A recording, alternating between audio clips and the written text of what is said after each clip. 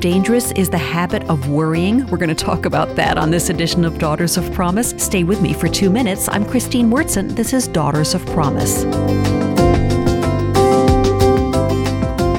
Well, Jesus talked about worrying. He said that we worry about what we're going to eat, what we're going to wear, what others will think of us, whether we'll be employed, whether we'll be seriously ill.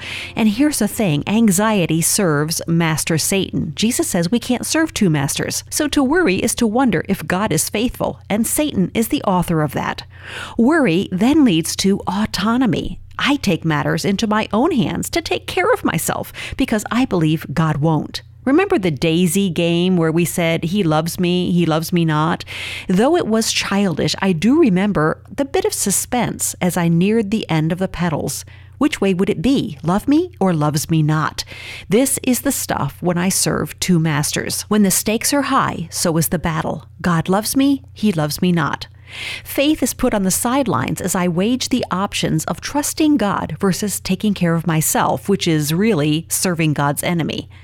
God is unhappy because I fail to know the joy of childlike trust. Satan is unhappy because I entertain the promises of my Father's word. How is this tug of war won? How do I extricate myself from living between two masters? I must remove the power of the evil one. So I step out from the middle today and give him no attention. When the first thought of worry creeps in, I will snatch it and kill it with the whispered assurances of my faithful Father. For Daughters of Promise, I'm Christine Wurtzen.